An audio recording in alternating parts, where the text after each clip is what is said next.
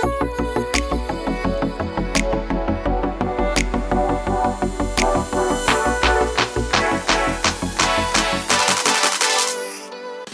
everyone. Welcome to the Future Construct podcast. I am your host, Amy Peck, and we have back by popular demand one of my favorite guests, Hugh Seaton, who is the CEO of The Link, which is a construction software. Welcome back, Hugh.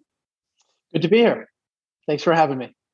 So we ran super long last time and still had to stop short because we were having such a fun conversation. So I'd like to do that again.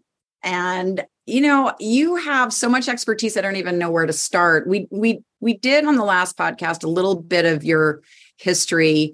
So why don't we start from kind of now forward? But you have such broad experience in AI, and there's so much talk about what AI can and can't do. And then there's fear that it's going to take over our lives. But, I don't really think it's there yet. Like, I don't think we're at that, that advanced level of AI. But, where do you see it? What's it good for today? And what is it not good for? And how do you think it's going to evolve? Just to tackle that small topic to start. That's right. Just that. It's a little, let's ease in. You got 5 minutes. Let's ease into the hard stuff. Go. So I think a way to think about AI is a spectrum. And on one end is normal software and the other end is human intelligence. And too often we start with human intelligence and compare back and we're like, this is still pretty stupid. As opposed to saying, this is so much better than the software it's replacing for the things we're using it for. So a great example is I'm doing some text classifiers right now where you can put in unstructured text and it'll classify it as something. That's just impossible to do with old software. The number of rules you'd have to write and so on. So if you compare AI as we understand it to the software it's replacing, it's good and getting insanely good. Some of the things, there's these things out there now called foundation models. Some people may have heard of GTP3, and there's a few others, all based on a new architecture. And it's doing some incredible things. At one point, The Economist had GPT-3 write an article based on a brief that they gave it as text, and then they sent it to the judging panel of this contest. And I don't think it got it got an okay rating, but nobody said this is obviously a computer. So the thing had written a multi-paragraph, couple-page essay that a human couldn't tell. They just thought it was a little bit uninspired, which I thought was pretty funny. So I think we're expecting AI. It's interesting when you talk to folks that spend all their time on AI, most of them will tell you the big danger isn't that superintelligence is going to take over, at least not within a time frame that we should be caring about right now. It's that we're going to trust AI before it's ready. So we're going to have something running an electric grid, and we don't understand how it's going to break. So the way AI solves problems, and by that I mean machine learning and typically deep learning, the way it solves problems is so driven by what you put into it that you may not have put everything into it for it to learn. And that's happened even in human society. There was in 1998, we had a big economic downturn, which is kind of cute in comparison to what's happened since. But at the time, it was a big deal. And some of why that happened was people had non-AI, just normal math models. It didn't include the depression. So they didn't have the right, which is an insane thing not to include when you're talking about crashes, but they didn't. They went back to the 50s, I think it was. And these were Nobel laureates. So the point I'm making is keep in mind that AI as it's currently being used is math. And if you don't put the right data into it, it's not going to know all the situations it might cover. You see what I mean? So I think some of why it's not where we want it to be is because the real world is so full of situations that you can't put in. Like, great example is autonomous vehicles, which is probably top of your mind when you say it's not where we thought it would be. They thought it'd be easier than it is. They realized that the world's just loaded with, kids wearing brown, what I mean, that are hard to see at night. It's like, what I mean, or rain or whatever. So I think we expected AI to leap forward faster than it was going to, because the real world is just more complex, and we're really good at that. We're really good at dealing with complexity and with unforeseen situations, and math is not. Yeah.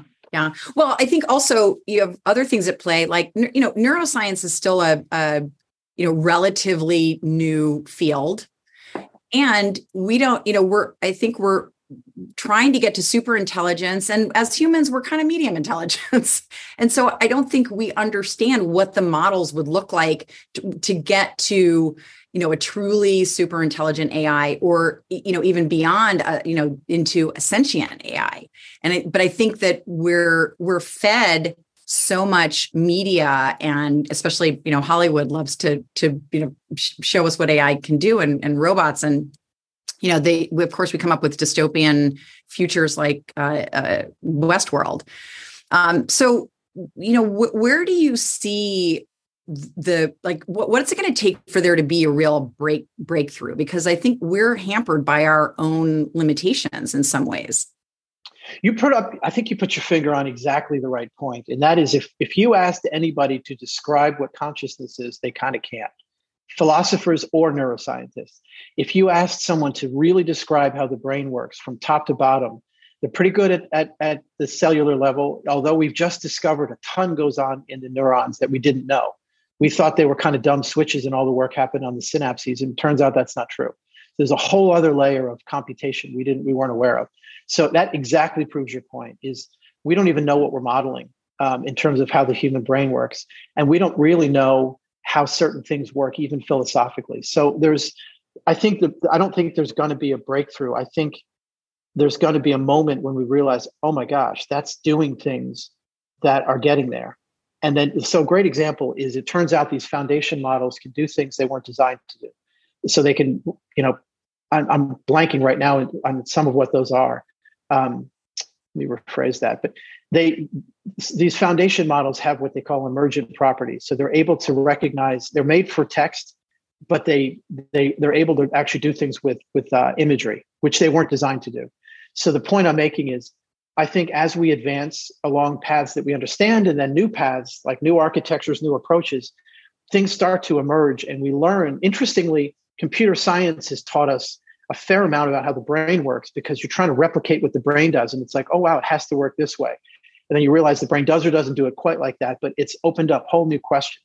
So I think the continued march of the hardware, the data that we're now able to put into AI, but also the fundamental approaches are just, every couple of years, there's a new thing that comes out where they realize this is wow, this is different. I think, as I say, I don't think you're going to, the other thing that I think is slowing us down, or at least slowing the general public down, is we kind of expect it to pop out as a human-like intelligence. And I don't think there's any reason to expect that. I think that you're going to find that it can do surprising things, but does not have its own will, which is the other thing that you don't hear enough, is that it's not obvious that the ability to compute and do stuff provides a will. And by will, I mean consciousness and its own desires and its own goal setting. That's not obvious that just happens. And we know this because there are parts of the brain that really drive that, and other huge parts of the brain that don't.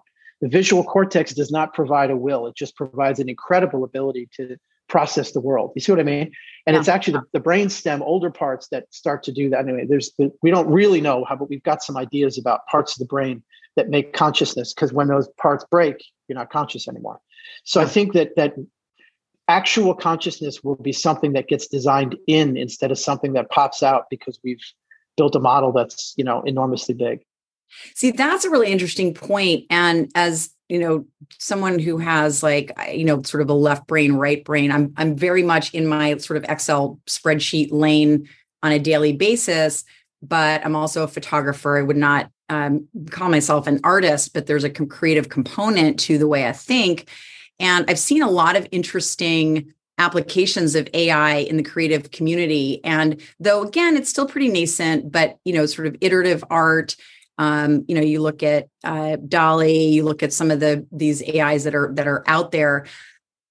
I haven't been able to draw any lines of proof to this, but I have a sense that there could be some breakthroughs using this technology in kind of a creative vein that might help us unlock sort of the math component, and potentially even one thing we can't replicate is the way emotions steer sort of our neural pathways. And that's something that we can't code in, right? I mean, we can't code that into an AI. I think there's a lot in what you just said, an enormous amount in what you just said. Let me start with AI that's currently doing what we would think of as creative, especially visual. And apart from DALL-E, which is genuinely new, a lot of what I've seen is like in Autodesk has a product, and they're not alone in this, but they've done some good things, where it'll create based on parameters a bunch of options for you. And that winds up being the equivalent in an old designer's studio of scrapbooks, where it's allowing you to be spurred to think. What it produces is rarely constructible because it's not considering enough of the world. And I think when you go from there to some of the other points you made about emotion is a way our brain gets our body ready to respond to something. So there's a whole area there that I think emotion has an impact in terms of connecting to what the body is supposed to do.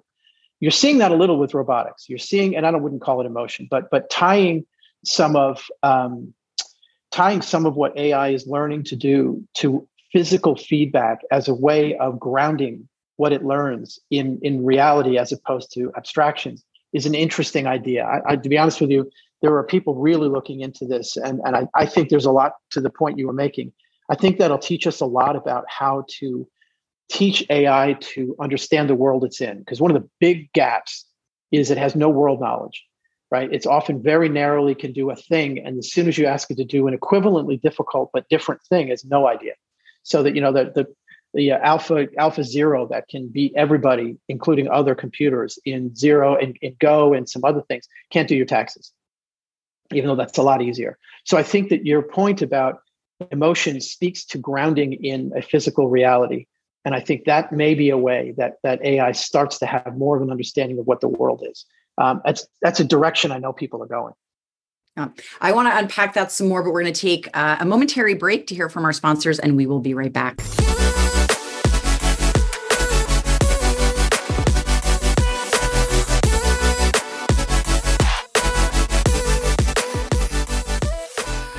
And we are back with Hugh Seaton, doing a deep dive into AI. On the creative front, we talked about, you put in certain parameters, especially for these sort of creative, if you will, AIs.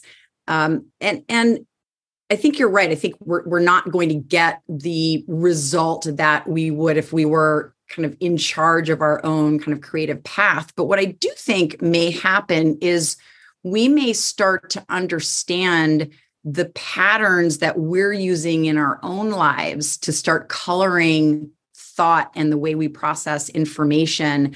And this kind of outside in approach, there's an AI, and I can't remember the name of it, but it's actually Philip Rosedale's son is using an AI to generate art. And he has, it's not just about the art parameters. He's actually building the stories of the artists themselves and sort of their childhood. So it's this sort of lyrical story that he's and then pushing into AI. And there's two pieces of this that I find really interesting is, how much of a story do you need and how do you construct that so that it's valuable as far as what you want the output to be of the AI. But the second piece is it sort of touches on the question that I think all artists deal with, which is when is it done? And with this iterative AI, it sort of starts with a blob, but then it becomes a thing. But then you can kind of let it go and it can become sort of another thing. And I think that concept as well starts to just get really interesting. I don't know where the business applications might be for that, but in terms of thought process and how we build the inputs for AI, I'd love your opinion on, what we can let loose in the creative world. Yeah, one of the things that an economist out of University of Toronto, where the kind of modern deep learning found its first renaissance, a guy named Ajay Agrawal wrote a great book called Prediction Machines. And his point is when you make an input really, really cheap, it does a few things. One is it makes other inputs more valuable because now a piece of the cost equation is lower. And I'm going somewhere with this. The other thing, though, is people start to use it in ways that you never thought of. So I think that one of the things that software generally and AI specifically will be able to do is make certain parts of content production so inexpensive that they become background And some of that is, imagine an artist sets a starting point and maybe some waypoints, and the AI fills in the gap, and they're able to tune it along the way. So I think you can imagine new forms of media emerging. I think you're going to see everything from buildings to games to other forms of multimedia experience where AI is able to make worlds that are way bigger than you could ever pay a group of people to produce for you. It may not have quite the same level of surprises along the way, but the reality is you don't always pay attention to the surprises anyway. So I think you put your finger on something, and I think there's a number of artists who are asking this question is, if I can automate some of the execution, and really it's up to me to imagine the starting point, the end point, or the parameters, whatever it is. I don't have to sit there and draw every line. I don't have to sit there and work out every frame. I believe that that's going to wind up being a whole new area of creativity. I have a feeling it'll be a generational divide where people that are used to one form of expression have a little trouble imagining how to use that, but that's always been true. I mean, people that did print had trouble with video until people that grew up in video knew how to do video. So I think you'll find the same thing, is that these new AI will enable, or the tools that AI makes possible will enable new forms of expression. And it's really up to, I saw this in VR a lot, where you'd have technologists who really leaned into the creative side, and creatives who took the time to learn the technology, and you just, some beautiful things were created. I think that's probably going to be true here. I have a feeling that the thing that you want, the tool that you want, is going to be so specific that someone's going to have to make it for themselves instead of there being, an AI storyteller. I'm sure that'll happen too. But at the avant-garde that you're talking about, where someone has to be really committed and really just keep hammering away until it's what they want, they'll probably have to spin their own, connect this AI to that AI. But that's okay. That happens anyway. Yeah. Yeah. I mean, I think that's kind of where we need to go. And you touched on something that I think actually will be, part of this kind of next evolution. But you mentioned world building. I think that is sort of the next paradigm in to use an overused word, but in storytelling, that in that stories will follow this more of a kind of game construct with these branching narratives. Things will be happening in real time, but from a production standpoint, building a world of that size is going to require many, many, many technologies that we're not using to their sort of fullest extent today. I think you're used to. Sorry, you're saying. No, but I think you're right. I think we're going to have these new media forms emerge. Well, your use of the word paradigm is a really good one. So, paradigm means a set of new options.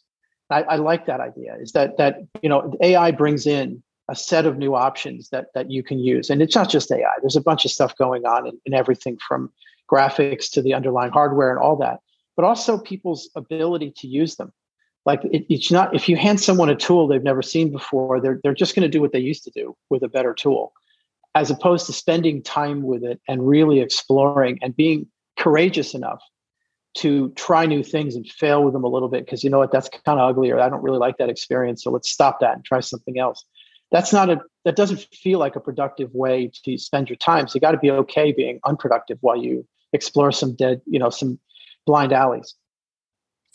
And then, if we sort of move back a little bit, there's so much talk, and I have, clients talking about this, like, they want to have smart buildings, of course, but then, they want to be able to wire into smart cities. And we sort of talk about all of these concepts like they're simple and they really are already in practice today. There are elements of them, but, I don't believe that there's an example of a true smart city where, they are optimizing, dynamically, all the services, all the processes, from building, maintenance life cycle to traffic lights and everything in between. But I do see that we're moving towards that, but the amount of data that we are going to have to manage and parse dynamically in order for this vision of the city of the future. I mean, I think it's really the future. I mean, how far along are we, and how real are we of achieving this notion of the true smart city? People take as read that that's obviously a good thing. That wiring everything all together is going to pay out and going to be worth it. I don't think that case has been proven. I think people take it as an obvious, and I don't know that that's right. And I say that because a lot of buildings, as currently built, you don't have a lot of levers to pull. So knowing what's going on, what are you going to change? Maintenance schedules are they're already pretty good software. So I think that to think about a smart city, you need to define it a little better than it's currently being defined.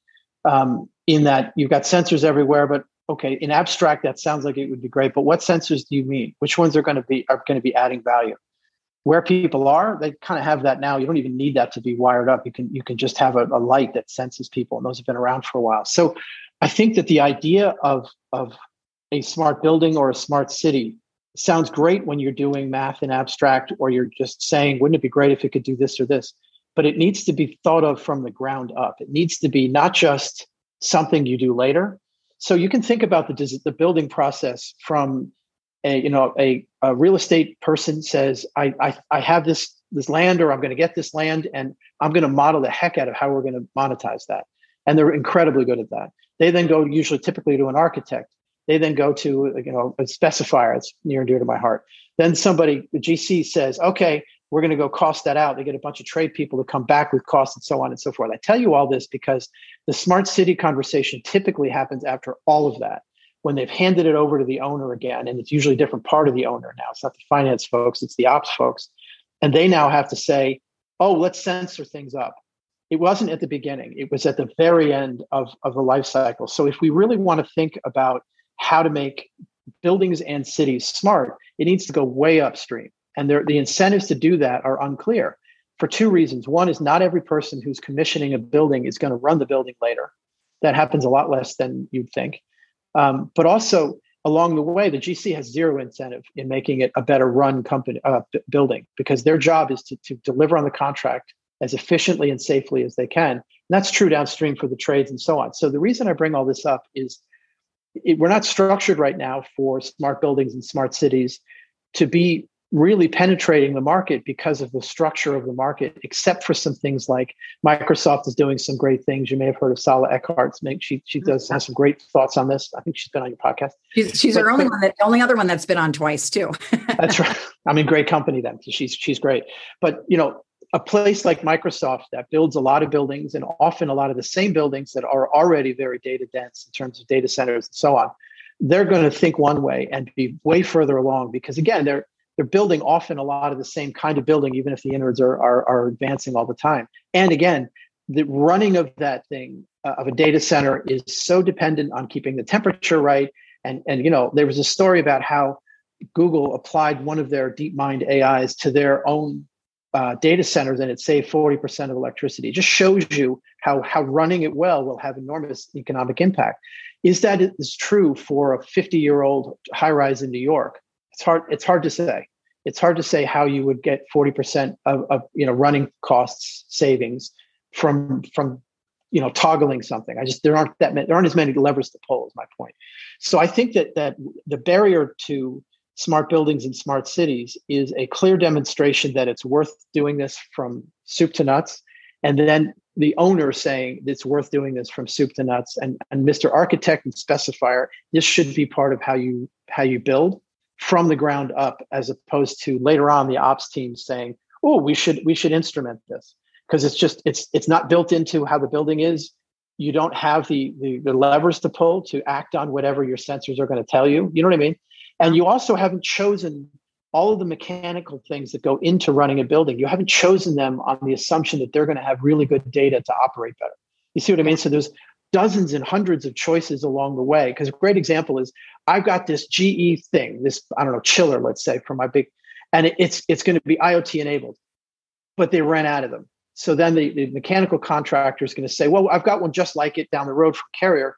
It may not be IoT enabled, but because that wasn't part of the initial design, or it wasn't strongly argued for, you now have one key element that isn't IoT enabled, and you're going to have to either retrofit it or do without. That sort of thing happens a ton unless the owner is saying, this is a critical part of the decisions I want you making is that it can hook into the grid that we're building, and we've got a data center in the basement that can handle all this and all that stuff. So I think that it's a great vision. It just requires a lot more from upstream folks than they presently are incentivized to worry about. Well, I would even take it a step further, and it's a lot of the work I do with corporates, and they have sort of a pouty face when they come in, but we have to push them out the door on the way out. Is what do you want? Like what are the products and services of the future? But how do we want to live in 20, 25, 30, 50 years? Or how do we want our children to live? And I think that we miss a lot of the human factors. Again, a lot of these are sort of trite sayings that are being bandied around, in terms of technology, but there are elements of this that I think we're missing. And as humans, we've kind of lost the ability through our lives to just sort of fantasize about what we want the world to be like. And then now you add this layer of, the hype cycle of the metaverse, like, oh, now we're going to live in virtual worlds all day. We're not. We're going to live in the real world for a very long time. There's going to be a lot of digitization around us, but I think the step that all of us are missing as a global village is, what do we actually want the future to look like? Does anyone have an answer to that? I would argue the AIA spends a lot of time thinking about that. So it's the American Institute of Architects. They think like that. It's their job as architects. It's one part of their job as architects. So I do think people are thinking like that. I think that there's always a disconnect between what an architect sees as possibly possible and what an owner may have modeled as what they want the building to be used for. They're also, to the point I think you're making, is within a building is one thing, but a building within the context of that block does get thought about, but you don't get to control a lot of it. Usually it's, here's where we are, let's respond well to our community, as opposed to here's how we shape that block. And the hard part is, once in a while you'll have a policy or a set of kind of rules that try to make the block operate one way, or the part of the city. Zoning does that to some degree. Really blunt instrument. Because are you going to go to, someone who's raised $250 million to put a building in there and say, I need it to do these things? That's a hard thing to do. It's hard to go to an owner or a real estate company and say, we've got a vision for this block. And I know you've raised all that money based on some assumptions. We're going to change some of those assumptions, and we need you to do some fundamental things about how you build your building so it fits within our vision for where this is going to be in 30 years. That should be happening. I'm sure in some cases it does, especially when one organization is building a campus. But that's what you would need to do what you're describing, to have a smart city that is really deeply smart. So the buildings are coordinating with each other on microgrids and all that stuff. That assumes that you're asking people that have gone to a bank and said, we've done it this way for 20, 30 years, and we're doing it that way again, and say to them, no, you can't do it that way. We're asking you to do it this way, and we can't really model the economics of some of it, but trust us, it'll work. It's a hard one to do, especially when trust us, it'll work in the building world doesn't always, sometimes it doesn't. Sometimes it doesn't work, and oh my gosh, San Francisco currently has a tower that's moving faster than it should be, because trust us, it'll work. And they keep trying new things because it's a really hard problem.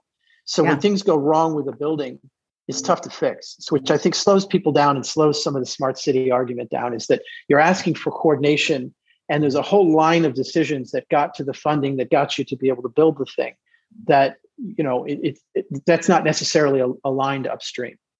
Yeah. Now, and I think it also has to be sort of endemic within the culture. I've been spending a lot of time in Dubai. It's a 50-year-old city, effectively. And, they have within their culture, they want to be the smartest, the biggest, the most efficient. KSA with the NEOM project, building from the ground up. But very quickly, the economics of these scenarios starts to become a driver, and they're kind of anathema to one another. But I love the idea. Like, you get to just start with literally a blank canvas and build this vision. But again, I'm wondering, at what point does vision kind of hit reality, and then what impact is that going to have? It's an interesting thought experiment is a lot of times you look at a place with a political system that is, let's say, less consultative than the US is. How's that for being euphemistic? And it seems like, oh my God, they can get it done. They can execute. Look at, they got all this done. China, I spent 10 years in China. China built the world's largest high-speed rail. Some incredible percentage of it is not making money right now. So what looked like the crown jewel of their progress has turned into a real problem, because there are some lines that, this is why Amtrak is the way it is in the US, because it's not that easy to have a functioning, slightly aging rail system that makes money. So otherwise you're pumping tax money into it, or you start to mothball some of your lines. In the US, we made the decision to make our rail line more about freight, which pays for itself, with the exception of the Northeast Corridor. But my point is, when you look at so NEOM is another example, is basically one person is providing the will and decision-making, and then there's a hierarchy under him. What if he's wrong? What if this was a bad idea? So the flip side of being really able to make things happen is when you're wrong, everybody has to live with the fact that you were wrong. And this is why, for all the fact that in the US, we grumble like crazy about how hard it is to get things built. It is, and it's too harder than it should be, for sure. The flip side is when people get to do things quickly just because some senior leader who's been in power for maybe long enough that their vision is a little on the warp side decides something is necessary. You now have to live with all those resources being stuck in something someone doesn't necessarily need anymore. I mean, Olympics are fantastic examples of this. Billions go into buildings that are usually not where they're needed anymore. You know what I mean? And that's one of the reasons why it's becoming a bit of a curse for a municipality to say yes to that.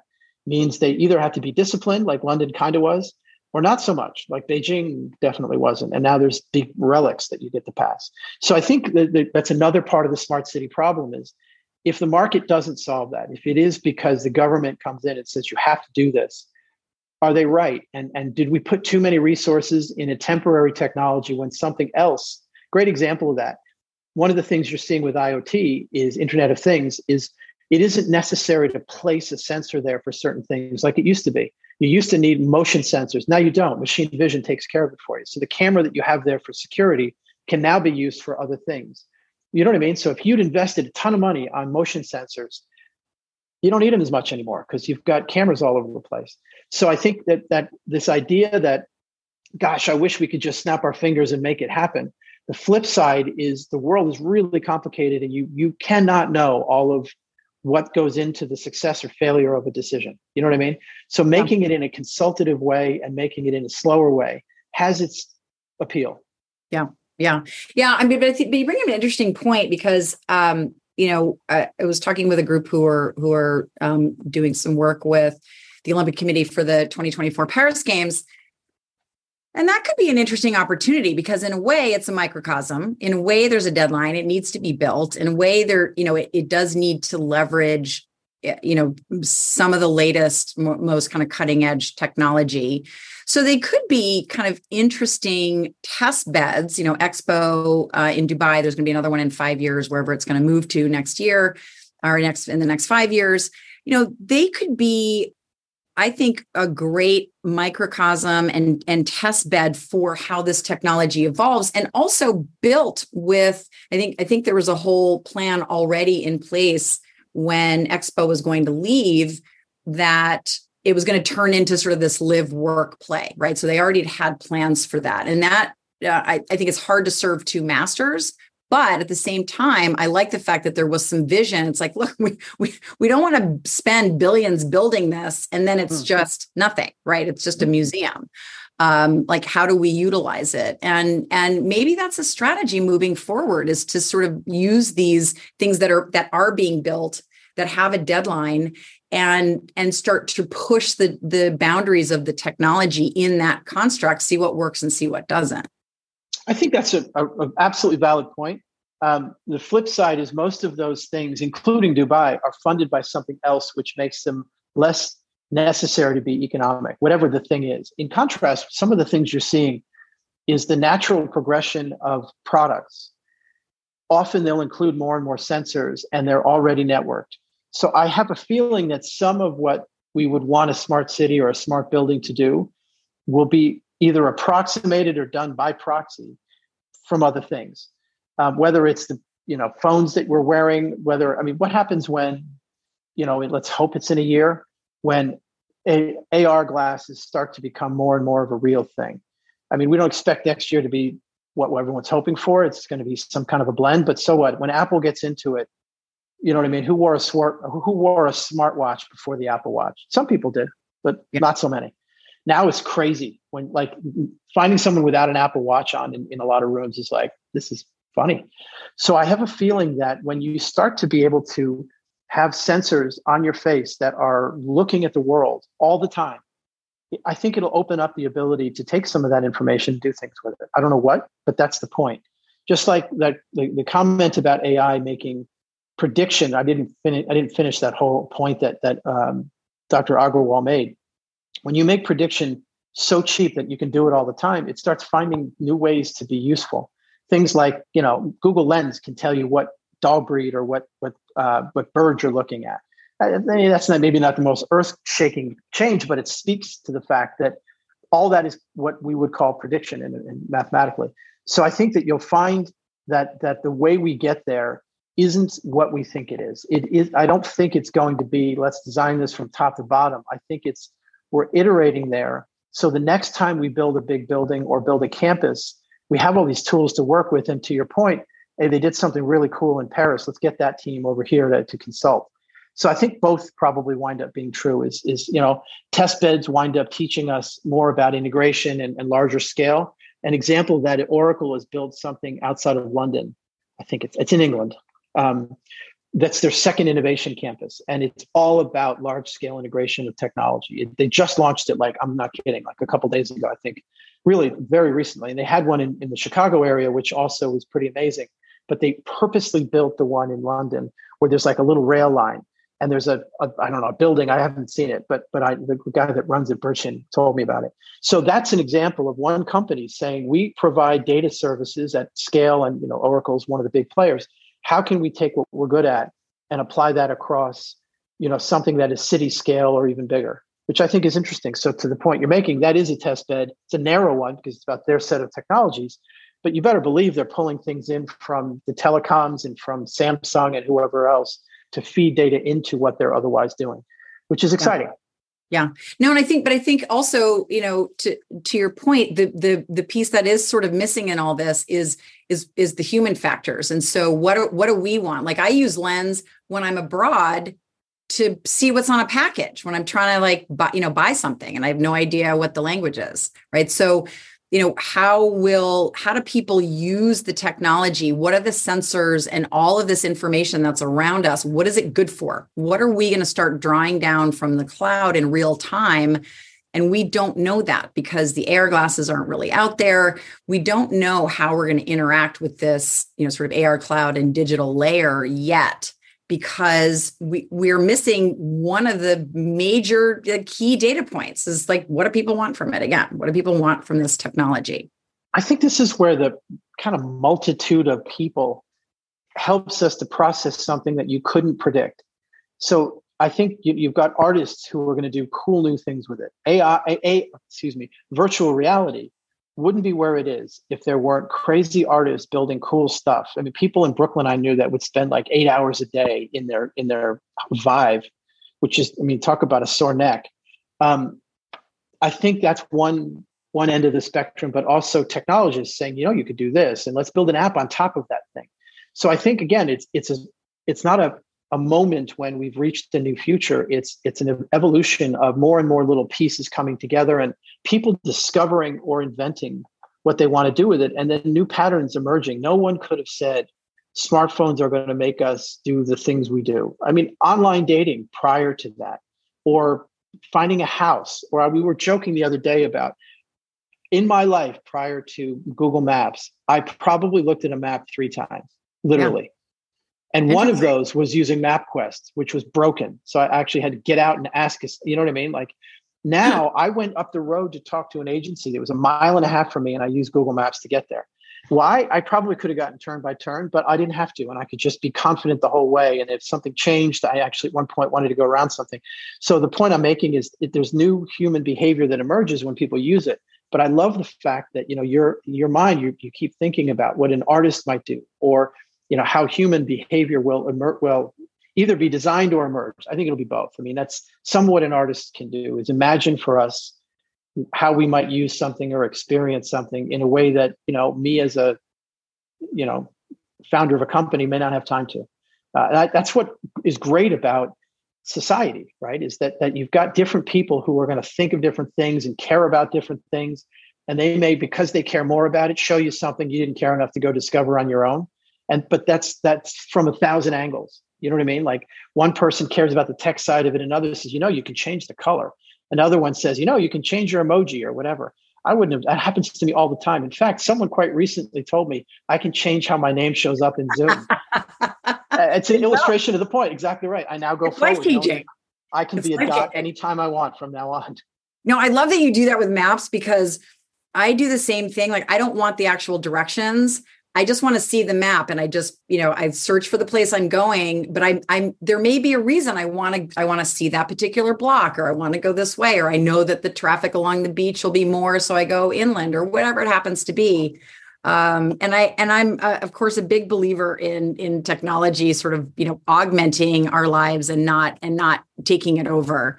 I think I think we have the choice how technology evolves and how we want to play in that realm. I think you're right. And as a follow on from some earlier points, the fear that people had that AI is going to take over jobs, and oh my gosh, if I see another robot as an illustration of AI, which is just kind of distracting, I think was overblown. But in line with my point a moment ago about society helping us, by that I mean lots of people thinking independently.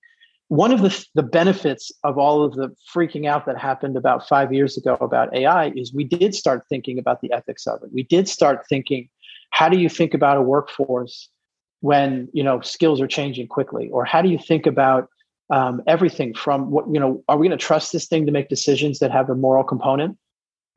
Anything from hiring somebody to even filtering, right? And we wouldn't have thought of that if we didn't kind of skip ahead and say, oh my gosh, this is going to be so smart. So the fact that we lost our minds a little and everyone got pretty freaky about it was probably good, because we've thought ahead to some of the harder to argue and harder to kind of pin down ethical questions. Lots of people know about the trolley problem now, which is crazy, because I don't know how old that is, but it's an old thought experiment. The one where it's, you can go this way and kill one, or go that way. Oh, yes, that way. What do you do? So you're going to ask a machine at some point, if it's operating a motor vehicle, it's going to make decisions like that. So I know I never would have known that if we hadn't started that conversation and, books and so on. So, that I get a little touchy when people talk about the bias thing, because it feels like we've had the same conversation over and over again. And yet everyone is aware of it now in a way they might not have before. If you get a 25-year-old computer scientist who's being asked to deliver on deadline, they're going to be worried about shipping sometimes more than they might have been about bias, unless you make it everyone's concern, which that whole bunch of stuff did. You know what I mean? So yeah. I think that thinking ahead, even if we're a little disappointed that we don't have, everyone who grew up on the Jetsons is just living with constant disappointment anyway. I mean, you know what I mean? I have to drive. That is one of my, because I'm going to ask you the question I ask everyone in a moment, but where's that little walkway and Jane stands on it, and the little, creatures come and put her thing on, they do her nails, they do her hair. Where is that? Hong Kong. That. Yeah. Hong Kong actually has an escalator that does a lot of that, which is pretty funny. That is one of my things that I want in 20, 25 years, but I sort of want it now, because I have been waiting 20, 25 years for it. So as much as I hate to let you go, I'll ask you our final question, which is if you can project yourself 20, 25 years into the future, and you can bring with you or just have a product or service that just makes you personally happy. It doesn't have to do anything for anybody else. It's just something that makes your life better in some way. What would it be, and what would it do? I'm a real fan of instrumented health. So for me, whether it's a watch or whatever, that really gives me a sense of where my body is as I'm working out or as I'm doing something else. I think that to me is, and the ability to do something about it, which who knows what that's going to mean, but really technologically enabled health. And I'll tell you what, in 20 years, that's going to be top of mind. So I think what you're seeing with the Microsofts and the Amazons and Google to some degree getting into health, I want to see where that goes, because I think it'll be pretty exciting. That's great. I'm right there with you. And I also think the more that we are aware and responsible for our own well-being, we'll start to see incredibly positive results from that in our overall health. So I'm right there with you. Well, Hugh, as always, an amazing chat. Great to catch up with you. Thank you so much for joining us for the second time today, for the second time ever. And I think we may have to have you back for a third time next year. This time, same time next year. I'll be here. Well, thanks for having me again. I've enjoyed it as always. Thanks, Amy. Thanks so much, Hugh.